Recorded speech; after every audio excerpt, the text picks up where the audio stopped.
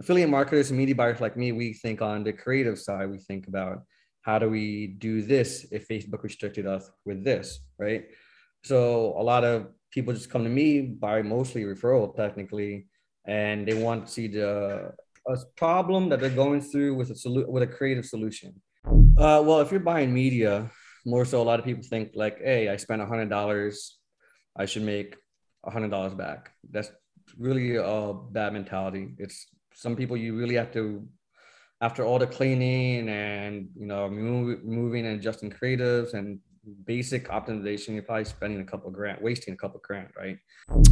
Look, like focusing on the anatomy of a landing page, I think you might have alluded it before, but what are the core elements or information architecture that you need in order for your landing page layout to convert as highly as possible?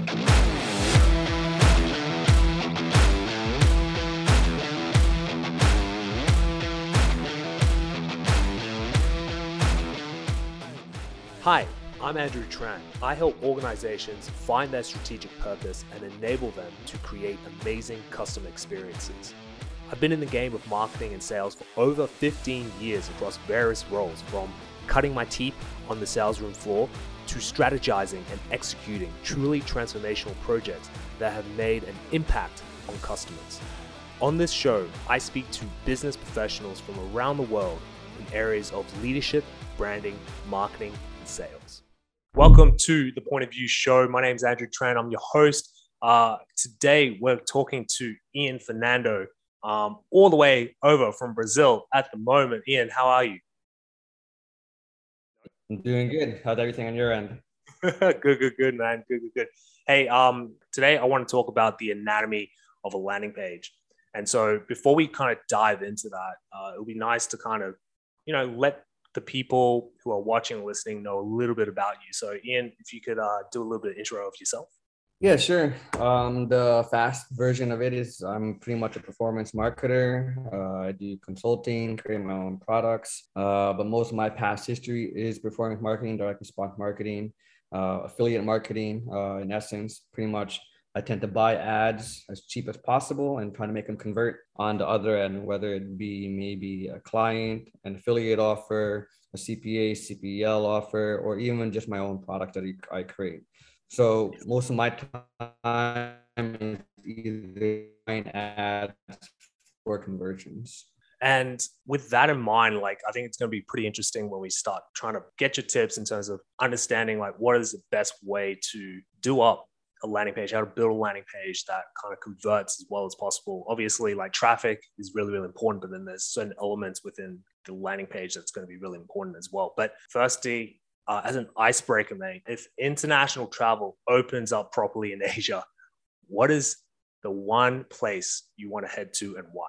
For me, I think it's from all my traveling, I think for me, it's going back to Vietnam. I think Vietnam is such a fruitful country in itself where it is just growing, busy, but calm at the same time. It's so serene. The vibe and environment there is amazing. Like I don't even have to cook pretty much for the rest of my life just because I have street vendors that are pretty much cheap and healthy at the same time. So I just love Vietnam in itself. It's super fast growing. I remember the first time I went there, nobody was into tech. And then second time I kind of went probably after 2 years, everybody was into tech and they're growing the tech. It's just a fast pacing, slow moving country, if that makes sense, Yeah, no, it does. It's I feel like Vietnam's in this weird precipice where they're about to jump, like they're about to do a leap somewhere in technology. Yeah, I agree. Yeah, but it's like one or two things needs to happen before that kind of occurs, but they're pretty close. In terms of city in Vietnam, where's your favorite? For sure, Ho Chi Minh, just because I've been there the most. I definitely want to check out more Da Nang, the city beach area. Right now, I'm currently in Brazil and I live in a city beach town, and it's New York, 2 blocks away. It feels like Miami, and I think I kind of want to experience that in Asia. And Asia just has a lot of beach places, which is fun, but I feel like Da Nang might be the city beach vibe I might look for. But currently, right now, Ho Chi Minh City. I mean, you've lived everywhere around the world, right? So, at one point you lived in Thailand for a minute. Is that right? Yeah, correct. Thailand. I mean, I've lived in most of Southeast Asia, from Thailand, Malaysia, Cambodia, Philippines, Japan. I mean, you name it, I've been there. So Yeah, man, your passport's I've getting probably full been over. already. I don't even know how many countries I've been to actually. Definitely over like 40 plus. And now I'm exploring South America right now. Most of South America and Latin America is pretty much vaccinated, so most of the countries are pretty much open, with pretty much no restrictions, which is pretty good. The only thing is you just certain places won't let you in, like gyms, right? Unless you get a vaccination and all that nature. But yeah. Yeah, nice, man, nice. And look, like moving on, like you touched on your background a little bit, right? And you also touched on your globe-trotting digital marketing consultant. Some might say a digital nomad, but you've been able to build some really successful businesses, like earning 6, 7 figures. What is the main lesson you've learned through this journey so far? Oh man. I think this question or answer for me always changes, right? It's because it depends what part of my life I'm in. And for me, I think right now it's understanding who I am as a person, right? So when I made my first like 8 figures, it was awesome. And it was challenging for sure, but also like I realized like, hey, I'm not a good CEO. I'm not a good C-level person, right? I'd rather be the media buyer. Just because when you start growing a business, you tend to do pretty much everything in between, and then you just want to make sure it's run. So you tend to do the banking, accounting, human resources, right? And it took me away from what I was good at, which was buying media, data analytics, data mining, and all that nature, right? It took me out of the creative process and just put me in a doing process, which I think I realized was not my persona, right? And at that time, I think for me, it was good to understand me as a person that I never want to have or be a C-level person anymore, right? A lot of people want to be the CEO and all that. That's cool, right? You might have the personality for it, but I know people, the reason why they hire CEOs is because they don't want to be CEOs. And I think for me, I've learned that as a person over time. And the more companies I've built, I'd rather be put in a process or start a new process, but never be the visionary of the plan, you know what I mean? Or the supporter of the plan. I mean, you need to have vision. Just the CEO's job, main responsibility to have support for the company in Yeah. essence. So It's actually really interesting how you said that because you went through that journey, right, to really kind of understand like who you are as a person, but also who you are as a business person, and then coming down to that point where it's like, hey, you know what, I like being in the thick of weeds. I like looking at data. I like analyzing. I like being creative in that sense, and I like optimizing. I like moving quickly. And I think knowing outside of this, like you have that type A personality where you just want to get shit done. yeah, I mean, that's basically what I want to do, right? I mean, I'm consulting for a company right now, and it's crazy that they're so successful, but they're so also disorganized, right? And it's very interesting how that works.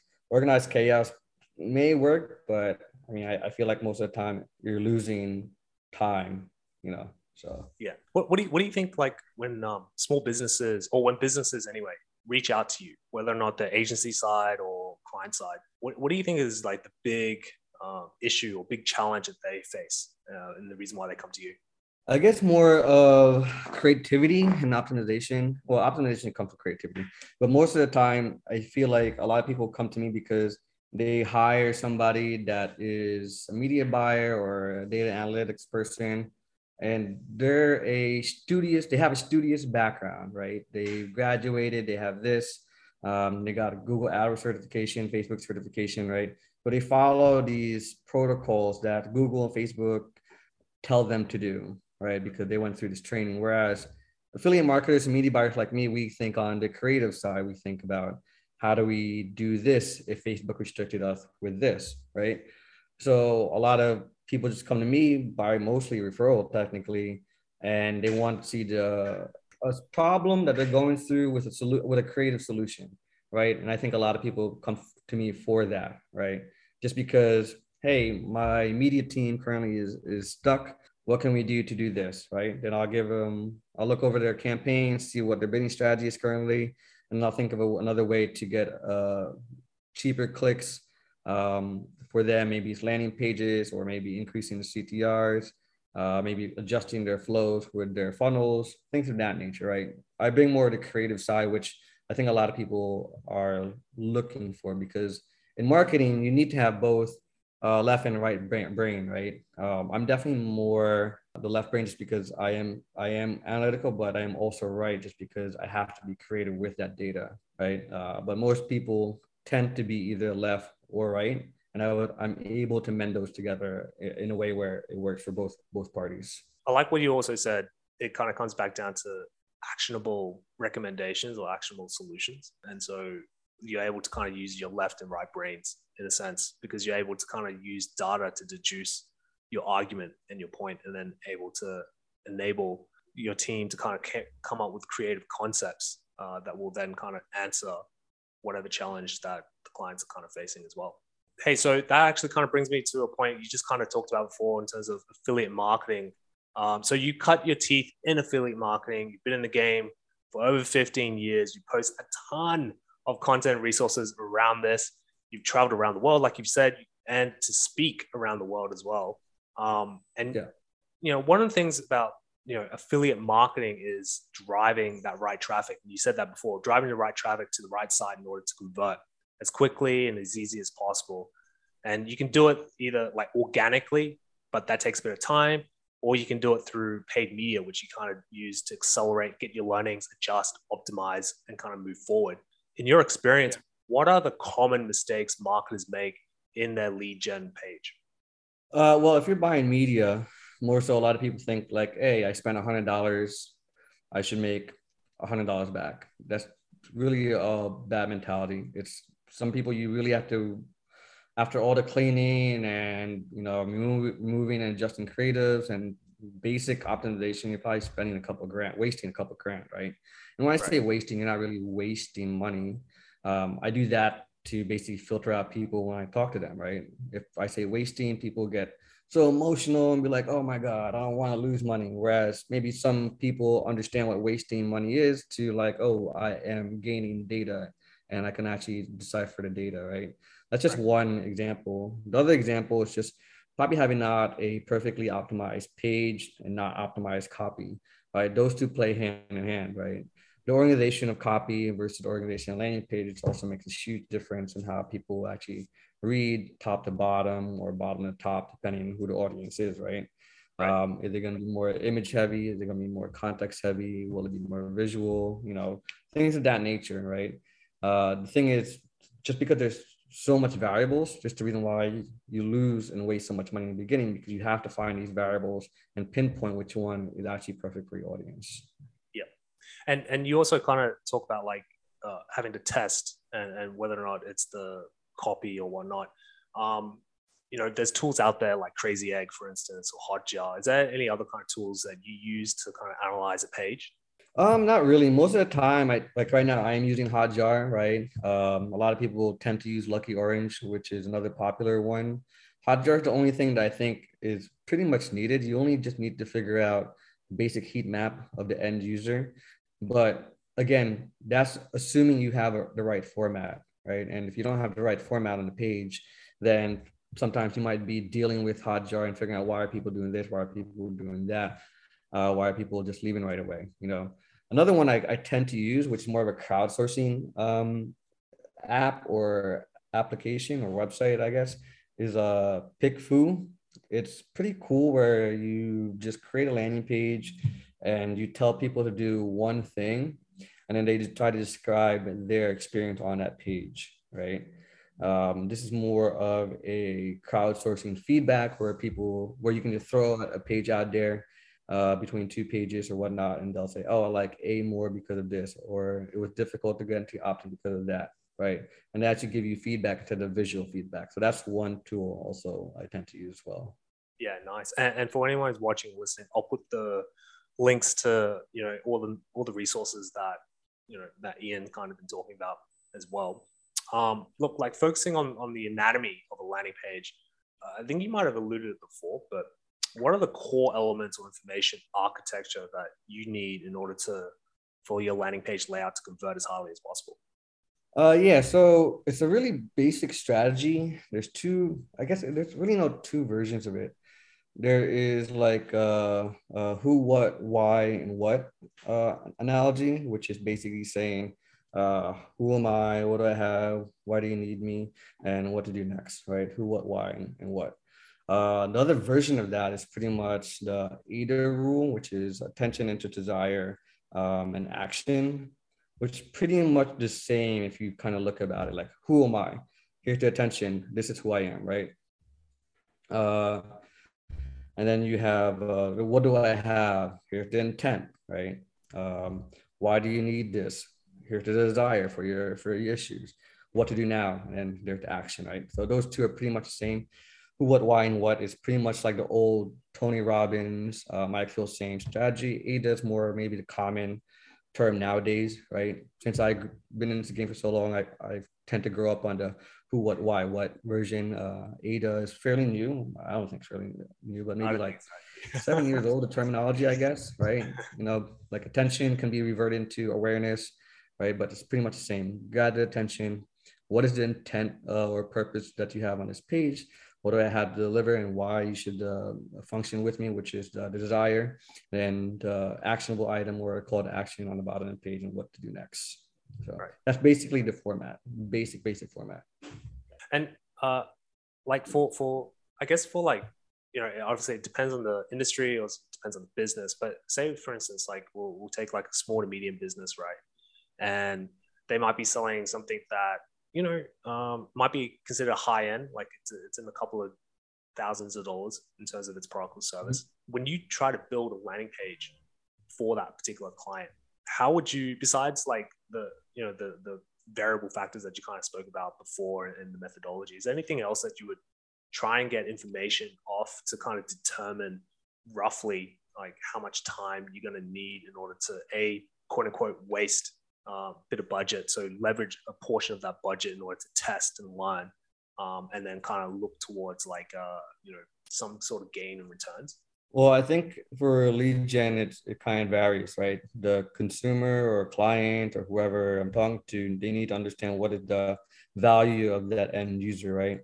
If that end user stays with the company for 3 months, let's say an agency model, a contract of 90 days, and that person generated them X amount of revenue, then they should take that as the cost per lead gen over time, right? And then over the amount of time they spent on the ads, or maybe 6 months. So it really, really depends. You have to understand that number value first, right? And then after that, I tend to like look at, okay, what does the agency product, what would it have to offer? What is the main benefit that it is giving me, right? For example, let's take weight loss, right? A lot of people tend to like, hey, just lose weight, but why lose weight? You know what I mean? Lose weight because your husband's about to divorce you, right? There's an angle, more specific, more emotional, more cold-hearted, and then use that emotion to help trigger with the ads, right? The idea of the landing page is to constantly get them to flow toward the action, and when they get to the action, they actually do take action. A lot of people, when they do copy, they just put the most generic stuff on there, and it's cool. Having the generic stuff is good, but you're not getting actionable result. An actionable result is people actually scrolling through the page, reading through the page, clicking the button, right? There's engagement on that page. When there's no engagement on that page, then there's something wrong with the copy. There's something wrong with the organization and the layout, right? So those are the things that are pretty much important. And then once those are basically set up, when you do an ad, it's pretty much easy. Now you have to use copy on the ad to be relevant enough to the page that you created, right? I have a client now that we're doing lead gen for. I don't want to say their specific agency, but they're basically a B2B business, and I've created a lead gen page, which is very, very short, which basically tells them like, hey, we know we know how who X amount is, we know how to do this. Focus on your business. Here are the case studies. Here's what to do now, right? Very, very simple. And it's pretty much straight to the point. When people go through the page, which is probably just another one scroll on a mouse, I know that they're interested. And then that allows me to actually fire Pixel to create an audience, or hopefully they schedule a call with the client I have. And do you find like with B2B, there's a longer lead time? So therefore, like you might have to generate several basis email, like if you've captured their emails, you've had to kind of create a bit of a funnel, like a longer funnel than you would. Yeah, exactly. So right now we have a funnel that goes to a lead gen. When the lead in between the lead gen, there's a pixel firing for for actionables, and then goes to the calendar, right? Obviously, there's a drop off. People tend to not want to go to or schedule a call right away. So we have a full funnel of yes and no's email series of what to do next. Like if the person did not schedule, an email gets sent out, welcome. And this is a whole nother copy on what to do, right? Just because this is a full marketing funnel. Again, just because you have a landing page, you buy media, you get a lead, that's cool too, but you also have to work on the series of the email. So we have the intro, who we are, right? Attention. The first one, if they did not click or schedule a call within that email, they got put through a no process. Then it goes through the next email series, right? The next email series is the intent. Oh, do you know why I should use us? Because of this and this and that, right? If there's a no schedule on that, you go through another one, right? And we use the same process, the AIDA process or Desire. But within Desire, we tend to put now testimonials in this phase just because we're introducing ourselves more so to help the users' potential to escalate their business more, right? So we have to back that up and we add testimonials in the email. And then there's a no, the last one is a more of a overall actionable item. We'll say, hey, we recognize, we saw that you didn't want to schedule with us, but here's several blog posts to keep in touch if you have any more questions, blah, blah, blah, right? The email is more like a 4 or 5 day email series just to keep the user looking at our name, looking at our name, looking at our name, and trying to get the engagement, right? And hopefully in that 4 or 5 day series, they click yes, the email series stop, and then a call gets scheduled and goes to a call center agent. So. Yep. And to tie it all in, do you also do you also do remarketing? So when they land on certain social media platforms, they're able to kind of see, like you're able to kind of determine, okay, which part of the journey, like if you're using the AIDA model, like which part of the journey that they're in, are they in that decision making zone, or maybe they're in the probably further up, so they're more likely in that awareness moving into attention or desire or something like that. Yeah, of course. I mean, retargeting or remarketing is pretty much very important. It's also another strategy to do it properly, in my opinion. A lot of people, they tend to just look at people that actually did the actionable stuff, landing page views or the conversions, where I tend to just use each segment in a different way. And I try to put them through a specific journey, right? So when I do retargeting, it's not just maybe through LinkedIn or Google. It's more like, oh, let me put all these pixels in Google Tag Manager so I can create a ecosystem of retargeting where I can target these users on Twitter, maybe on some news sites, maybe on Facebook, maybe on other native platforms or whatever. So this way I have a whole scope where to target these users. And then once I get those targeting users down from lead to page view to lead to conversion, right? Then each one gets its own series, almost like a different email series, right? One gets a potential intro, then it goes like, hey, you haven't checked us out. Why didn't you fill schedule? Second one's like, oh, you filled us. We noticed that you entered your email address, but you didn't schedule. And then we'll go through this weird email series where it's not stalkerish, but more like, hey, did you forget? I'm here, like I'm waving my hand ads type style where it's like, but I'm not saying like, hey, it's been 3 days since you haven't scheduled a call. That's a little bit more creepy. So we don't want to go that route. But each section of the retargeting gets its own mini funnel in a sense. Yeah, it's like a nice little nudge in a sense. Yeah, exactly. Yeah. Hey, so like I want to talk more about like the lead gen part of it as well. But before I know you've been really busy and stuff. Prediction wise, I noticed you've also kind of mentioned a few predictions like for 2022 when it comes to ad spend. For those who are watching or listening new to you, and they're also thinking about ad spend, whether or not it's for their own business as a consultant or or for a large kind of FMCG or whatnot, those in Asia. So what do you think are going to happen over the next 2022 when we start looking at ad spend? Well, ad spend is always increasing year over year, right? The best thing about ad spend As a media buyer, I think you have to, a lot of people think that they just buy conversions, but I believe you have to buy clicks, right? If you ever watch the movie Moneyball, there's a famous scene with Jonah Hill, and they say, hey, your goal isn't to buy home runs, right? Your goal is to buy bases, right? And the more bases you buy, the potential home runs you can get, right? It's just mathematical. So that's how I think about it, right? Your goal is to buy clicks, cheap clicks as possible, right? And then hopefully that turns into conversions. A lot of people, they just want to buy conversions, and sometimes it just doesn't work out because all they understand is the conversion part, but they don't understand the click value or click journey, right? Next year and the years after, a lot of new platforms are going to come out. TikTok's getting popular. YouTube is just starting. Snapchat is just starting. There are other platforms that are getting huge organic reach. Like, for example, anything that you search health related, healthline.com, you can just buy ad directly on that site, right? Instead of going through a inventory box or a DSP box or anything of that nature. So there's going to be platforms like that, medium.com, Quora.com, Reddit. You're going to buy ads directly on those platforms because of the high volume, right? So the idea is, what platforms do you want to use? Pinterest is very popular. Those are different ad styles, right? LinkedIn, it's super expensive, but it depends on what your lead base is going to be. Yeah, but LinkedIn, TikTok, Snapchat, video, image related platform will probably be the next thing in traffic. But I feel like traffic is always evolving. It's just how fast can you get on top of it? Will it be cheap enough that you bounce on it because it was the first Facebook, right? Or maybe the first Google before everybody jumps onto it, right? That's kind of the idea. And it's the reason why I always watch different sources of traffic. When I see an ad, I always be like, oh, where does this ad come from? Where is it being distributed from? Right. So always to be on the lookout for new traffic sources, I think. Yeah.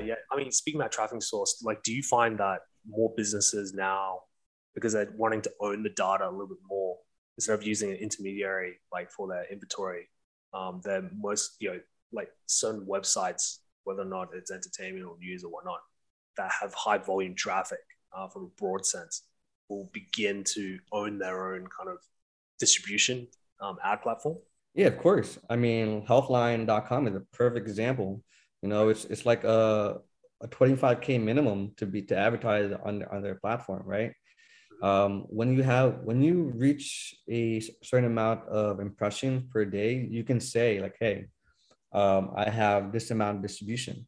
It's the reason why newsletters are getting so popular nowadays, because they have direct access to consumer, right? Like, for example, the Hustle Morning Brew is a very popular one. They can ask brands to be like, hey, we have a potential reach of 10 million people, and we'll email you twice a day, right? That's 20 million impressions they can potentially get, right? So that's, I think, the big discussion where owning your own data source is important. I mean, push traffic, like I started growing my own push traffic network as well. And with that sense, you have that data. You can be like, hey, I have a potential reach of 1 million users. I will send your ad 3, 4, 5 times a day, right? So that's 5 million potential impressions. But it really, really depends and how much time you want to spend on growing your own distribution channel, right? Morning Brew pays like $2.15 per lead. But when they first started, they were doing a viral campaign, right? And a lot of popular newsletters are doing the same thing. But push networks, I mean, it's just, if you have your own distribution, of course, it's better. You become your own traffic source. It's the reason why a lot of businesses, a lot of affiliate marketers, a lot of media buyers own their own email list, because they have that potential to just email those users after the click, right? Yeah. I mean, I see that with Tim Ferriss, for instance, like the five bullet Fridays, and it became like just a small email newsletter. Now he just promotes that like hell now. Like he's on that, and he's got ads flowing through like on Facebook and all the other kind of social platforms just to capture those email addresses. Just exactly what you just kind of said before, like using that as leverage when it comes to sponsors and stuff coming in. Yeah, I mean, email's the only distribution channel that hasn't changed in as long as I've been on the internet. So, but do you find though, as emails, like as people have jumped on the email bandwagon, the newsletter bandwagon, will you find though that the open rates and performance of newsletters will become, I mean, more important, yes, but the actual performance will be worse because, everyone will just be on some sort of newsletter, and then they're going to get spammed by, all these like distributors. Yeah, there's a potential for that, but I feel like the reason why people sign up on newsletters because they're interested, right? There's not like like with push notification, I'm kind of forcing you to join even though you don't have to. Whereas it's super actionable where you're typing in each letter of your email address, right? So there is a wanting factor for it. Sure, there can be a lot of spam, but Google is so good at detecting it that people just report it spam. Google will be like, okay, let's just block x.com from 20% of inboxes. Let's see if anybody notices. Let's block 20, then let's start blocking 20, 30. And that's how Google's inbox system works to just prejudge, right? Especially when they're getting a bunch of reportings. But I mean, it's easy just for people to unsubscribe, right? So I think there won't be much of a difference in my opinion. Yeah, I mean, it's pretty interesting what you kind of said in terms of 2022, where like ads will be kind of based more on the clicks. Like the importance of clicks will be much, much higher. But also email capture, like data is going to be so important. I think that's one of the things, like when I speak to clients here in Asia and elsewhere around the world, like having a nice clean data is really, really important. One client I had, like they had like hundreds of thousands of emails like in that database, but the database was so dirty in a sense that it became really difficult to even try and do some simple custom audiences like campaigns because it was missing so much data and it almost became useless. And then there was so much bounce, so like soft bounce, hard bounce coming in.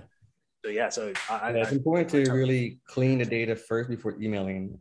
A lot of people make a huge mistake without cleaning, and they just email and they basically destroy their ESP relationship or their servers or whatnot.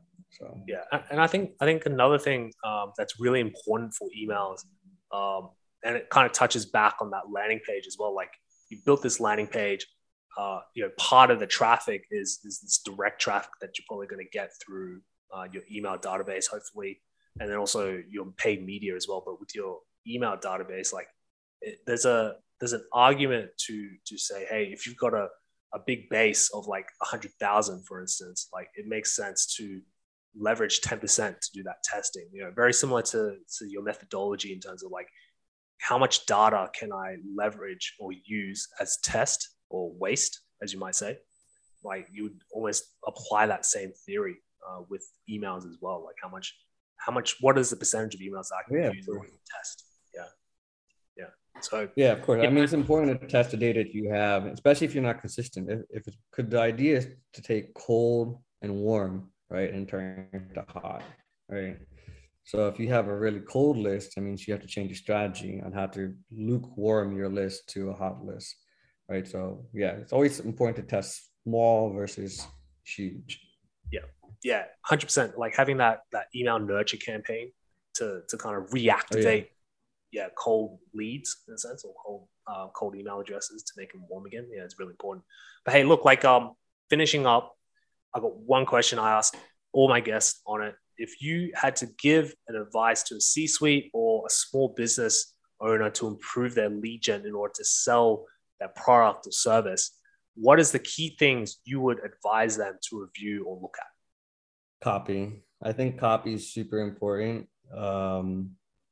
because a lot of small business owners, product owners, they want to write from their current point of view when they should write it from the consumer's point of view, right? So there's actually a good video by Simon Sinek. He basically took a test with a homeless person and he adjusted their sign, not from the homeless person's point of view, but the giver's point of view, right? And the homeless person actually made their day's revenue in 1 or 2 hours, I believe. And then that homeless person actually just left and decided, hey, I made enough money for a day. I don't need to do anything else, right? But by changing the perspective of copy from your business, you have to change it for the copy on the consumer side, because it's a consumer you're attracting. It's not you're attracting. You already know your business. That's awesome that you know your business. but the consumer doesn't. So how do you give it to the consumer's point of view and give it to them on copy so they feel the emotional, they feel the need to sign up, they feel the need to do whatever you want, right? That's the idea. Copy, I think, is it's super important. You made a really good point, that mode of action that copy really makes, and that's what actually, in all honesty, I think that's what justifies why it's really important to find a really good copywriter and actually to pay that particular copywriter. That's why they're worth quite a bit with it. But Ian, thank you so much for coming onto the show. I think anyone who's watching or listening got a ton of value, especially a little bit of a peek in the world of affiliate marketing and what you do. But for anyone who's watching or listening and they want to reach out to you, where are the best places to contact you? Obviously, the best is find me on my blog, my website, ianfernando.com, and then you'll find all my social media links, content links, etc. on there. So ianfernando.com, and if you have any questions, just reach out. Sweet guys. All right, and I'll put that in the show notes below. So guys, thank you so much for watching and listening. Thank you, Ian. And for everyone else, I will see you on the next episode.